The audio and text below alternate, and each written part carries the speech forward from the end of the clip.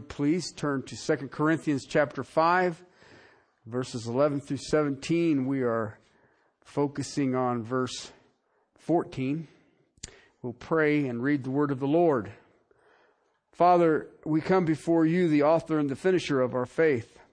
And Lord, as you have before us your holy writ, Father, may you give us eyes to see. May you give us ears to hear. May you give us hearts overwhelmed with joy, the joy of our salvation. Father, as we look at this man's heart, penned by the power of your Spirit, Father, I pray that we who understand our salvation, understand we are in ministry, would understand the importance of our integrity. And Father, as the Apostle Paul here is showing the power of it and defending his stance, now he defends the reason that he stands in defense of his integrity. Thank you, Lord. Thank you for giving us your word. Thank you for placing us into your precious bride, your church. Father, thank you for sealing us with your Holy Spirit. Thank you for the privilege of serving the Most High God. To your praise and to your glory, Christ and Christ alone. Amen. Verse 11. Therefore, knowing the fear of the Lord, we persuade men, but we are made manifest to God, and I hope that we are made manifest also to your consciences. We are not commending ourselves to you, but we are giving you an occasion to be proud of us, so that you will have an answer to those who take pride in appearance and not in heart. For if we are beside ourselves, it is for God. If we are of sound mind, it is for you. For the love of Christ controls us, having concluded this, that one died for all, therefore all died, and he died for all, so that we who live might no longer live for themselves, but for him who died and rose again on their behalf. Therefore, from now on, we recognize no one according to the flesh, even though we have known Christ according to the flesh. Yet now we know him in this way no longer. Therefore, if anyone is in Christ, he is a new creature, and old things have passed away, and behold, new things have come. We are looking at this, and in this section, basically beginning at the word therefore in verse 11 through this 17 verse, he's giving the reasons why he is defending his integrity. If you ever look at the Apostle Paul's writing, you'll note that he never really defends himself. He's not worried about what people say, how he dresses, or he would have been horribly scarred, because if you're stoned and left for dead, you've got dents. I mean, I don't know what else to call it. So he would not be what you would classify as pleasing to the eye. There was nothing in the Apostle Paul. He seems to be short because they made fun of his stature. He never defends his stature. He doesn't defend his clothing. And he says, even my most righteous deeds is minutia. I mean, it's nothing there. But what happens on a regular basis is that people will attack the integrity of a person who stands in truth. Okay? And if I can get people to doubt that man's integrity, then I can disqualify his ministry. I don't know if some of you have heard this, but this past week, is it David Kincaid, the painter? Thomas Kincaid has passed away. And he called himself a painter of light. And that's how he wanted his paintings to be the light in the darkness. And I find that fascinating because he was a Christian. But all of a sudden now you're hearing all of these accusations. He had a girlfriend. I'm sorry. If you're single and you're a Christian, you're not allowed to have a girlfriend? But they're all of a sudden saying, he was a drunk. He used to be. Yes, absolutely. He went to school in Berkeley. Hello? Okay, I don't understand. But now it's all of a sudden, let's completely discredit this man now that he's gone. Okay, and you know what? What I know of him, he wouldn't have defended himself anyway. I mean, I have people make those accusations. I had someone tell me one time that I had a flawed character. Well, duh. You should have been with me. Okay?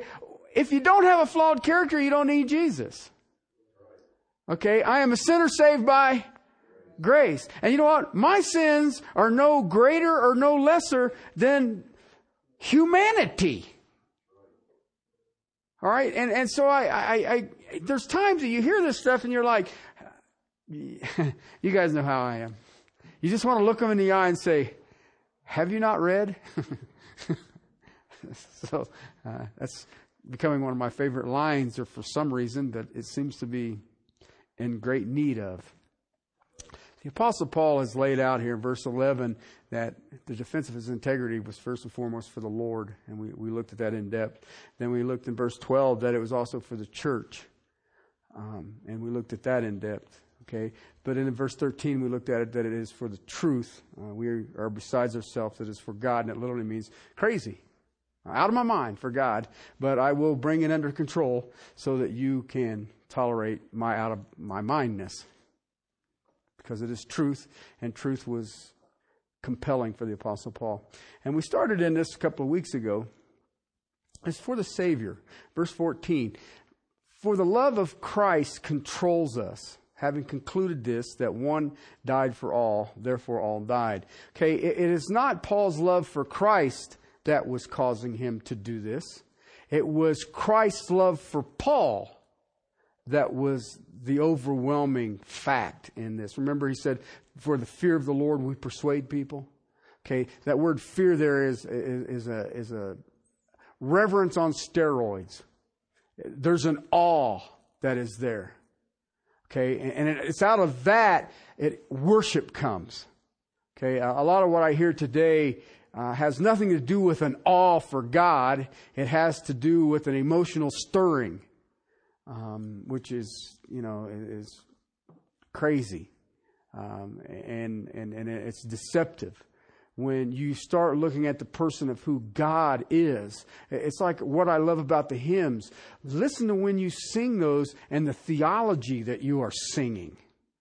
I mean, you're getting a glance at who is God. A mighty fortress is our God. Okay? And you just sit there and you go, whoa, immortal, invisible. Okay? God only wise. All right? And today we don't do that. We just don't do the hymns anymore. We don't do the great theology. And I listened to the quote-unquote worship leaders tell me, they said, well, the book of Psalms is all songs. I said, then why don't you put some notes to it and let's sing those? I don't need you to write me something. Let's sing what God has written. Okay, and of course that's, oh well. Then you just smile at him and say, have you not read? No. Anyway, Christ's love so overwhelmed Paul that he came to this conclusion. All right? Because of this love, it controlled him. It caused an action, a pressure that caused an action. He has concluded that one died for all, therefore all died. Okay? Dun, dun, dun. Who's the all? All right, we are getting ready to step into some eyeball deep theology. Okay, and I really suggest you keep up. All right, because who are the all? All right, he died for the world. Okay? Christ's death on the cross is for all who have or who will ever live. That is the unlimited part of the death of Christ. Okay? God so loved doesn't say the elect. He so loved the world, He gave His only begotten Son. Now stop right there, because that's where we always stop. Okay? So when you think about the crucifixion, you have to understand that His death on a cross was for, and we always miss this, was for sin. Okay? Do you understand what that means? All of it. All of it. So in a general sense, when I think about one died for all, I can say emphatically, He died for humanity. But if you read this text and you're honest to its context, you will see that the Apostle Paul puts a qualifier. Brothers and sisters, we do not pay enough attention to the qualifiers. His qualifier here is the second part of the phrase. What does it say? Therefore, all died.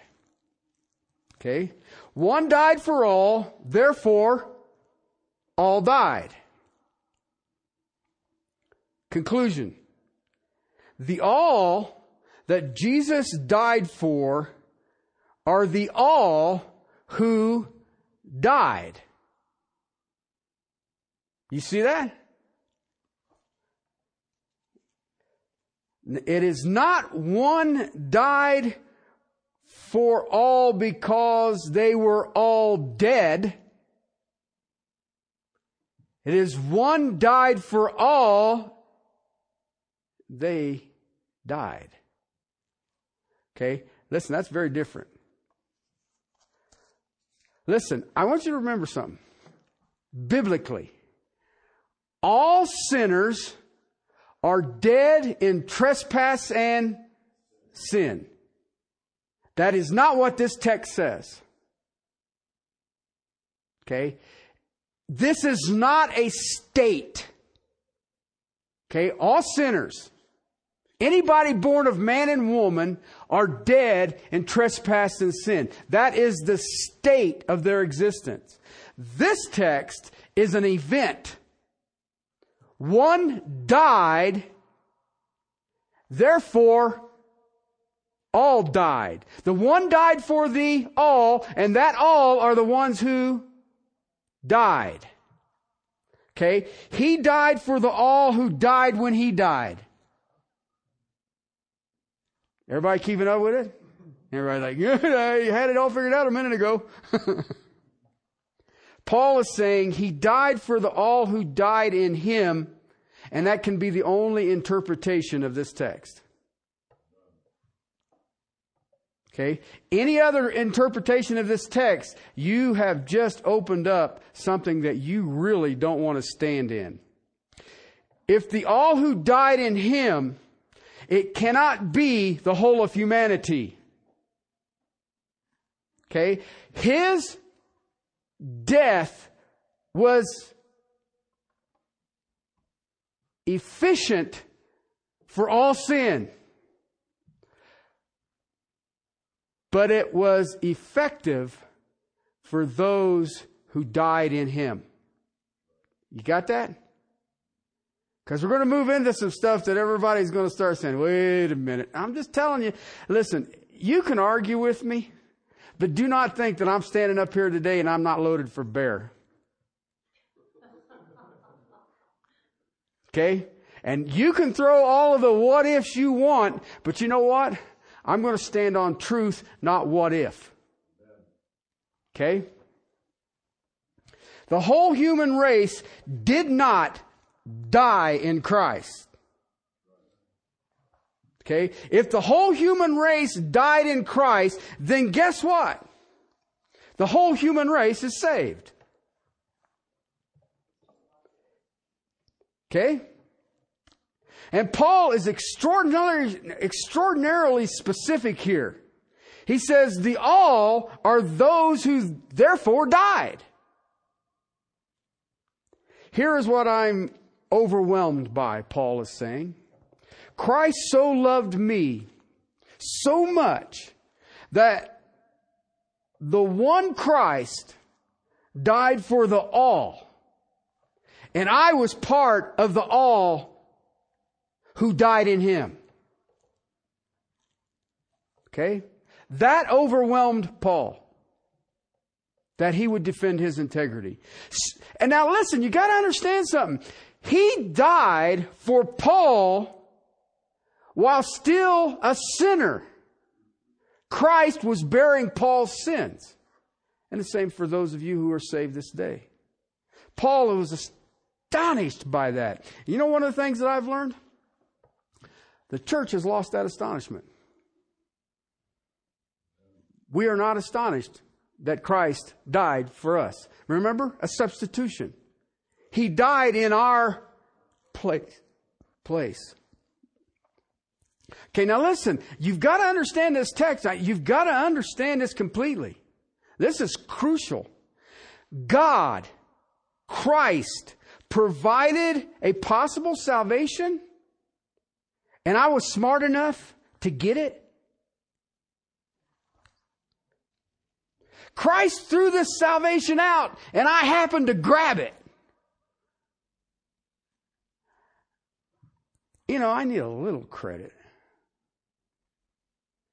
No, he died for our sin while we were still sinners. Okay, now you've got, this has become, you know, whatever they want to call it, the L in TULIP. Okay? 5 points of Calvinism, and L means limited atonement. All right? I don't know how you don't get limited out of this verse. Okay? Because the one died for the all who died in him. That is not all of humanity. His work on the cross was large enough for all humanity. But Paul's pretty specific here. All of humanity doesn't get it. So I'm going to try to belabor this point, because I watch some of us struggle at times, and I'm just going to give you what the Bible says, and then you can deal with it. Romans chapter 6, verse 3. Or do you not know that all of us who have been baptized into Christ Jesus were baptized into his death? Okay, the word baptized, immersed. What were we immersed in? His death. And Paul says, I really want you to get this. So he goes on with verse 4 and he says, therefore we have been buried with him through baptism into his death, so as Christ was raised from the dead through the glory of the Father, so we too might walk in the newness of life. For if we have become united with him in the likeness of his death, certainly we shall also be in the likeness of his resurrection, knowing this, that our old self has been crucified. Note that. Ends in an ED. You know what that means? Past tense. With him, in order that the body of sin might be done away with, so that we would no longer be slaves to sin. Listen, have you ever noticed dead bodies? Do you have how hard it is for a dead body to sin? You ever notice that? You can take a hat pin. Anybody know what a hat pin is? Okay, it used to be them big old pins that women would tie the hat onto their heads. You can take a hat pin to a dead body and stick it right in the butt. And you know what? It won't even cuss you. Won't even flinch. Won't shake its fist at you. You can't make a dead body sin. That's what the Apostle Paul's trying to say. You have been buried with him by baptism into his death. Now, I hate to break the news to you. That sounds awful specific to me.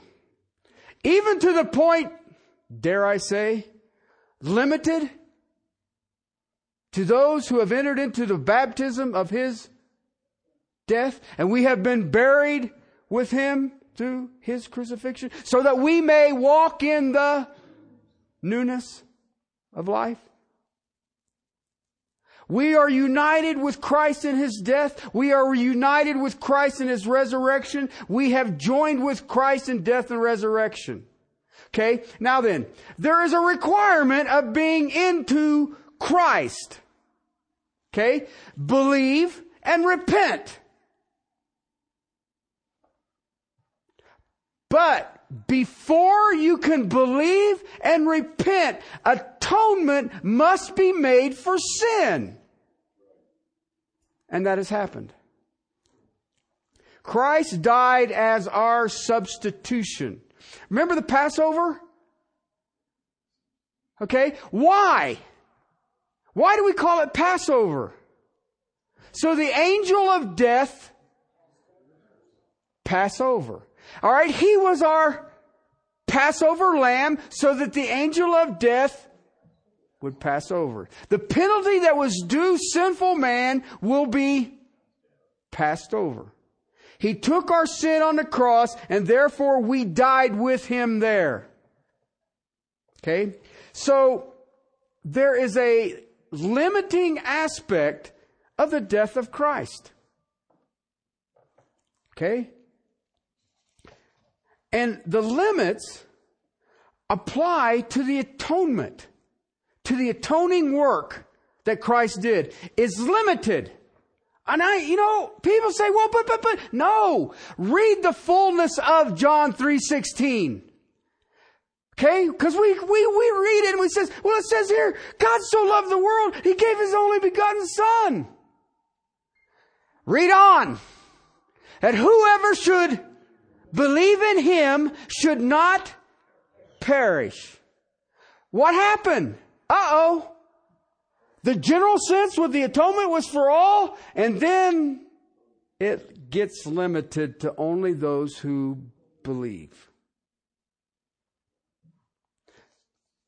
See, the atonement can only be the real substitution for those who died in Christ. All right? The work of the cross has mercy globally. Absolutely. But the atoning work of the cross is limited to those who believe and repent and have died in Christ. So the all that he's speaking of is everyone who has died in Christ. The all is everyone who died in Christ. Everyone in whom Christ was the substitute. That Christ was the atonement. So, the L in tulip is real. Biblically, that's what the Bible is showing you. It isn't Terry trying to be a Calvinist. I have Calvin's commentaries. I can't find tulip. Okay? He was a Bible expositor. He went through and says, "Thus saith the Lord." Okay, and then somebody comes and says, "I think he's got tulip in here." I don't know. I don't see no tulip. Do I believe in limited atonement? I believe in limited atonement. Okay? But the work of the cross is unlimited to all who would believe. And if you believe, then guess what you have to do? And it will be visible. You will be dead to self. Because, like I said, it is hard to get a dead body to sin. And by the way, if anybody's questioning, I have not taken a corpse and poked it with a hat pin. Everybody's like, "Terry's doing some weird stuff out there, man. He goes, I won't make this guy jump up and sin." Just want to clarify that. Christ, now listen. Christ is the Savior of the whole world. Okay? His work is able to save all who put their faith in Him. Okay? All sinners can be called to repentance. There is not a sinner who cannot be called to repentance. I have some people in this church that I've been praying for not in this church. No, everybody's like, uh-oh. Make sure this gets clear. There's some people in this church I've been praying for, friends and family of theirs. In one case, almost 12 years for their salvation. And at times they get frustrated. And I said, as long as the person is alive, they can come to repentance. Once they're dead, it can't happen. And I don't know where that's at. I don't know what... There is definitely a limit on God's grace. Woe to you, Bethsaida. Woe to you, Capernaum. Okay? That word woe means curse. Jesus Christ was cursing those 3 cities. Okay, you know what that means, right? You're done. Grace is done. Okay? When he gives the 7 woes to the Pharisees, you know what that means? You're done. Cursed are you. When Jesus Christ say, cursed are you, he doesn't say with his fingers crossed. I was just kidding. Okay? When it gets to that point, there is a place where God's grace says, that's enough. I don't know where that's at. I can't give you a biblical explanation. Well, if you take it up to just calling him Beelzebub, you should be all right. You know, I can't do that. All right? But what I try to get you to understand is that the time of salvation is now.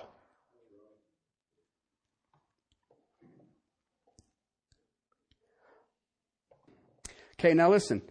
All sinners can be called to repentance. Okay, but listen, know this. All are responsible if they refuse. All right? Listen, I get people and they say, well, you're telling me that God predestined some to hell. No. You know what I'm telling you? God says they're all going to hell. And I'm going to save some. See how we get that all messed up? That ain't the way it is. If you're born a man and woman, you're going to hell. And God saves some. Why? His pure mercy. His pure mercy. There's going to be people you're going to run into in heaven. You're going to say, I would have never dreamed. And they're going to look you right in the eye and says, me either.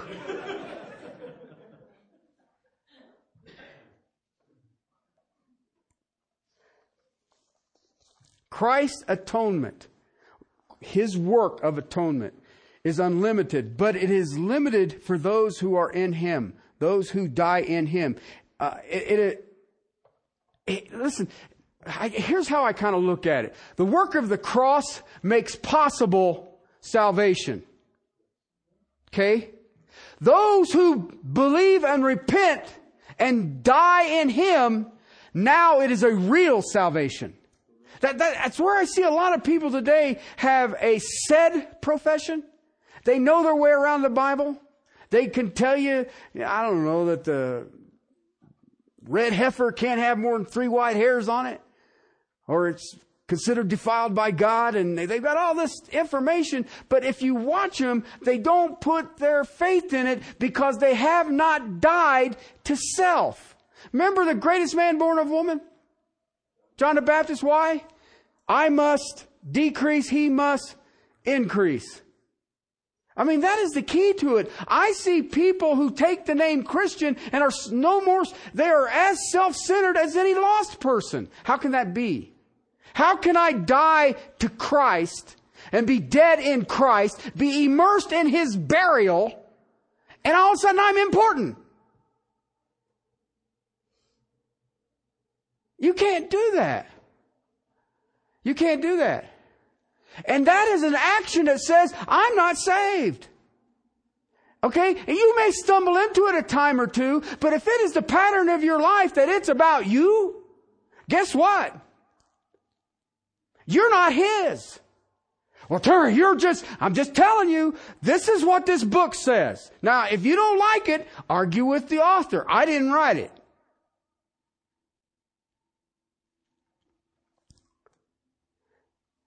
Theologians calls His general salvation. it's kind of like the rain falls on the just and the unjust. You know what? It's like a godly woman in a house of unbelievers does what to that house? Sanctifies it. You know what that means? It sets apart. Now please don't tangle that up with gets everybody saved.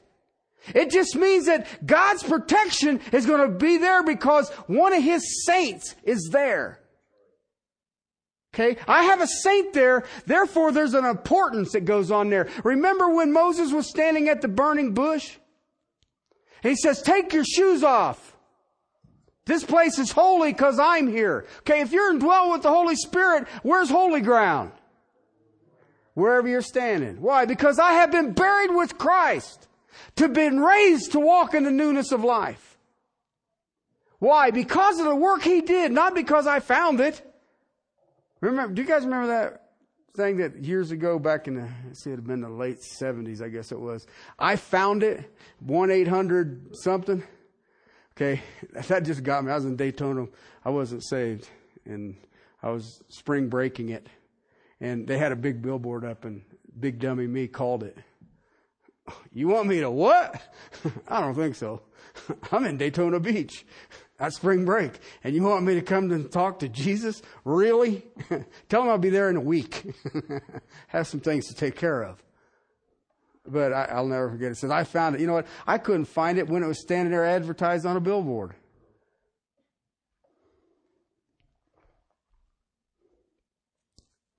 Listen, I want you to understand something. The gospel invitation is to all humanity. Okay? Theologians call that divine goodness.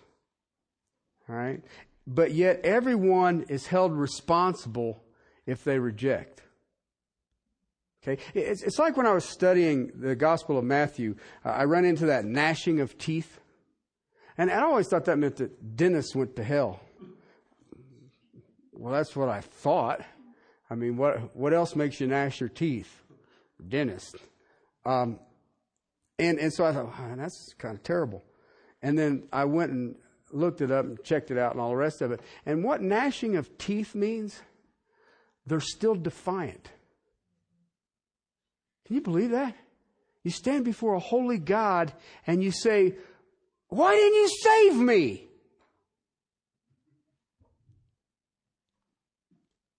And I sit there and go, and they will spend eternity, why didn't you save me? And you're like, yee. That's what gnashing of teeth. It got nothing to do with dentists. But it's still an act of defiance after their condemnation. That's amazing to me. Because they're responsible and they will be in eternal judgment because of their unbelief. The all that Paul is speaking of here helps us to understand that there is an unlimited aspect of Christ's work on the cross, but there is a substitution. And now it's a limited aspect to those who died in Christ. He only substitutes for those who believe. Those who are in Christ, those who have died in Christ. In Romans 3, 24 and 25. Let's pick up 23, because verse 23 says, for all, there's another all, I like all have sinned and fall short of the glory of God. Okay, now if you look at it in the context of Romans, he's already dealt with those pagans who would worship idols. Now he's dealt with the Jews who think that they are God's chosen people and therefore I am saved. And he says, no, all have sinned and fall short of the glory of God. All right. But look what he says here. Being justified as a gift by His grace through the redemption which is in Christ Jesus, whom God publicly displayed as a propitiation. You know what that is? Substitution.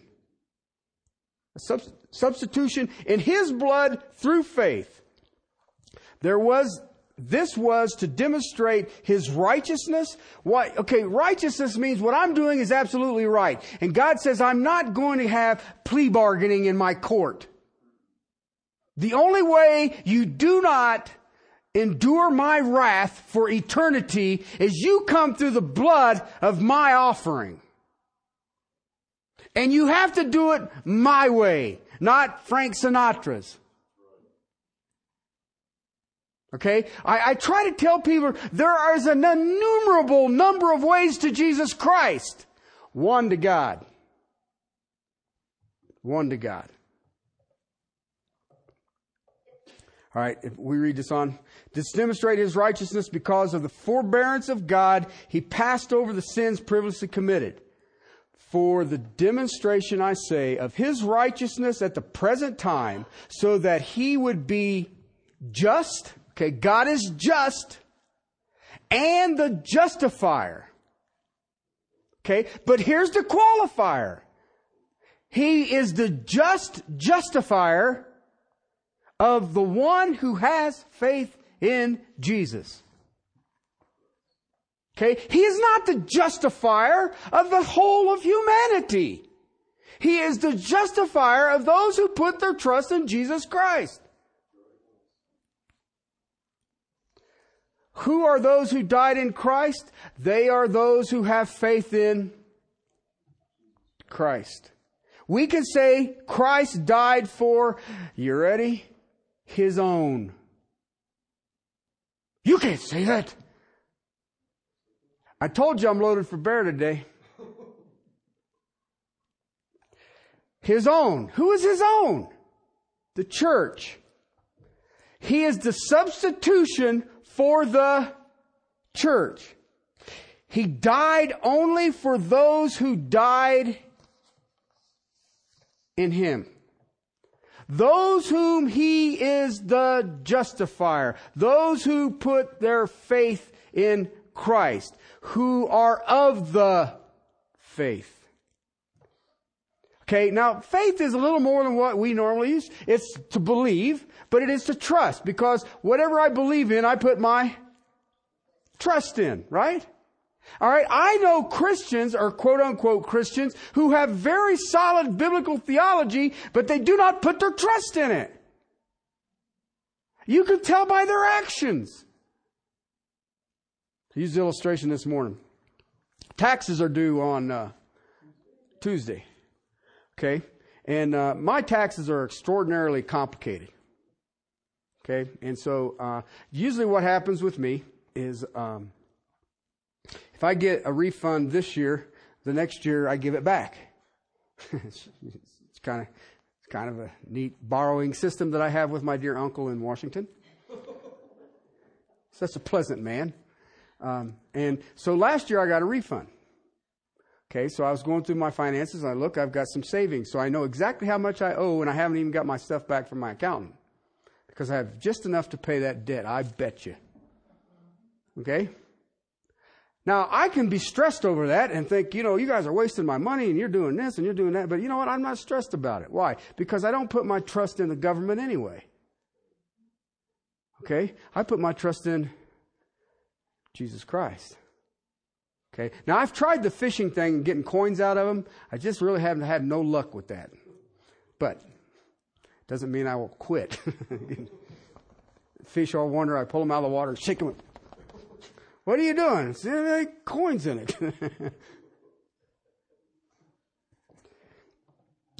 Okay, listen. You have to understand that He can only be the substitution, the atonement for those who believe. Listen, anything else, you have a major problem. Okay? You're telling me that Christ is a substitute for the whole world? No, it's impossible. If you're telling me that, then why does He tell me about hell and wrath? You know what? Out of all the writers and speakers of the Bible, Jesus taught more on hell than any single teacher. Okay? I find that fascinating. Because He's trying to at least scare you into heaven. And yet I watch people and they think, well, I believe in Jesus. I walked an aisle. I used to carry a Bible. I used to attend Sunday school classes when I was a kid. Well, have you been in church? No, I haven't been in church. It's full of hypocrites. No, the planet's full of hypocrites. Okay? It just happens to be some godly hypocrites in the church. Okay, now if you don't think it isn't narrow, I'm going to have to give you one more. Ephesians chapter 5. Ephesians chapter 5.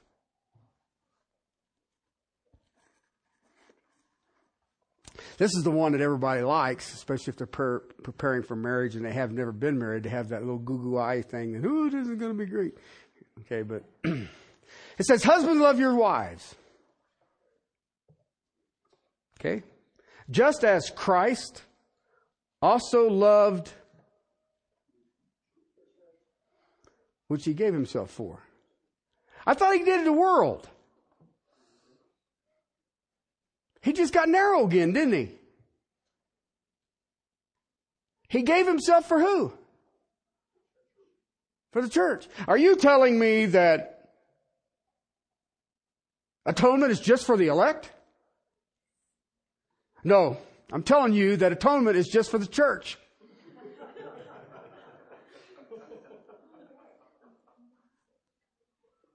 Okay? Because it doesn't say elect there. It says the church. Okay? It just got narrow. He is the substitution for the church. I'm not done. We're going bear hunting. John's Gospel, chapter 10, verse 11. I am the good shepherd. The good shepherd lays down his life for what? The sheep. Okay? Contrasts it there to the hired hand is not a shepherd, nor is the owner of the sheep. He sees the wolf coming, he leaves the sheep and flees, and the wolf snatches them and scatters them. He flees because he's hired hand and is not concerned about the sheep. I am the good shepherd. I know my own, and my own know me. Verse 15. Even as the Father knows me, I know the Father, and I lay down my life for the sheep. But I only lay my life down for the sheep who know me. Just got narrower. If you go to the book of Acts, chapter 20. Acts 20, beginning in verse 28. Be on guards for yourselves and for all of the flock among which the Holy Spirit has made you overseers to shepherd what? The church of God. So the flock is who? The church. So he gave himself for the church. Are you trying to say that he died for the elect? No, the church. The flock. Okay? It doesn't say the world, and yet the work is sufficient for the world, but only those who will believe and repent. So, if you look at it, I can say the atoning work of Jesus Christ has an unlimited view. Okay? What I mean by that is that every man can hear. Okay? But every man is required to respond. There is no neutral. Okay? No response is a response. Do you understand that? When he satisfies the justice of God, which is the atoning work of the cross, it applies to those who died in him. Those he is the justifier are those who put their faith in him.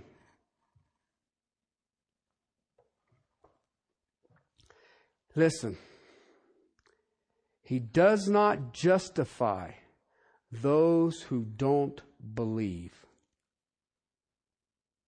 Okay? And I hate to break the news to you. Your life tells everybody what you believe in. Very simple to see. I mean, you can speak biblically, but what you put your trust in speaks extraordinarily loud. It is narrow. God's justice is for those who believe. Okay, now then, take it backwards. Those who believe, He knew they were, because He had chosen them before the foundations of the world. You know what that means, right? Before there was existence, He chose those who would be His. Now, I get people and they come up to me and they say, well, what you're teaching, it's a paradox. And I said, is it? Go to Romans 5. And that whole context of 5, I'll just drop in real quick in verse 19. Verse 19 says, for as through the one man's disobedience, the many were made sinner, even so, through the obedience of the one, many will be made righteous. Okay, what he's basically saying here is that the sin of Adam has been passed down to anybody born of Adam. Okay? But by the obedience of Jesus Christ on the cross, atonement is for those who will be in Christ. As it entered into humanity through one man, there is an entrance out into righteousness through one man, Jesus Christ. Okay? The death of Christ is actually the death of those people who believe in Him, because it is no longer them who live, but Christ who lives in them. Okay? Whoever is in Adam is made a sinner. You're not born morally neutral and then at some point in time commit a sin and now are a sinner. That was given up by Adam. Okay? If you're born of Adam, you're a sinner already. Have you ever seen an infant? Have you ever seen anything more self-centered? You know, feed me, change me, let me sleep, feed me, change me, let me sleep, feed me, change. And you know what? If you don't, I will make your life miserable. They will. I'll get up every 2 hours. Oh, he's talking about babies that way. I've had them. I'm allowed to talk about them. I've experienced it. Okay? And it just thrilled me to death. I remember I brought Joshua home. He slept all the way through the first night. And I was like, this ain't so bad. Till night 2. And then all my kids were colicky. And they had to sleep on my chest. And that's the only way they could sleep. Now, you got the baby laying on your chest, you don't sleep real well. So you lay there like this with your eyes wide open every night for 6 months. And people say, well, kids, I said, I don't care what you tell me about kids. They're evil.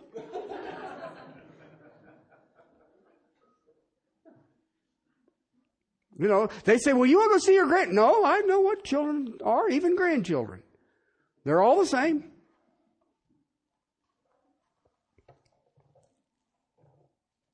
Listen, whoever's in Adam is a sinner, but whoever's in Christ is only as righteous as Christ is. Okay, and it all came about, and it was the unfolding of God's plan in God's time, is God's purpose. That's what you have to understand. The Apostle Paul was so rock and rolling about, was for his Savior love was so amazing that his death for all and his love for Paul was so great that Paul was now one of the all who had died in Christ. When I see people who are self-centered, I either think they have stumbled or they're not saved. If I see a pattern of self-centeredness in that person over a long time, then I can easily say they're not saved. And it's easy to spot. Why? Because humanity does it. It is so odd to see someone who's not self-centered. It stands out like a sore thumb. It's like, wow, that's amazing. I think that's one of the amazing things about Tim Tebow. He's not self-centered. And everybody keeps saying, why isn't he? Can we make him? It drives them batty. I think it's hilarious. All right? And it is so odd that it's like, can you believe this? And it's even that way in the church. To see selfless people in the body of Christ, it's sort of like, whoa, what happened? And that's what the Apostle Paul is trying to get at here. He says, I'm going to defend my integrity because of my Savior's love for me was so massive that He died for all, and those who died in Him are part of that all, and He made me one of those because of His love for me. Brothers and sisters, I don't care what you're going through. You get a hold of that, you throw the world at me. I could care less. I could care less. What do? Call me names? Oh, kill me? Hallelujah. See what I'm trying to get at? And listen, I'm not telling you there ain't problems in this world. That's not what I'm trying to get at. But I'm sitting there saying, are you missing the all part?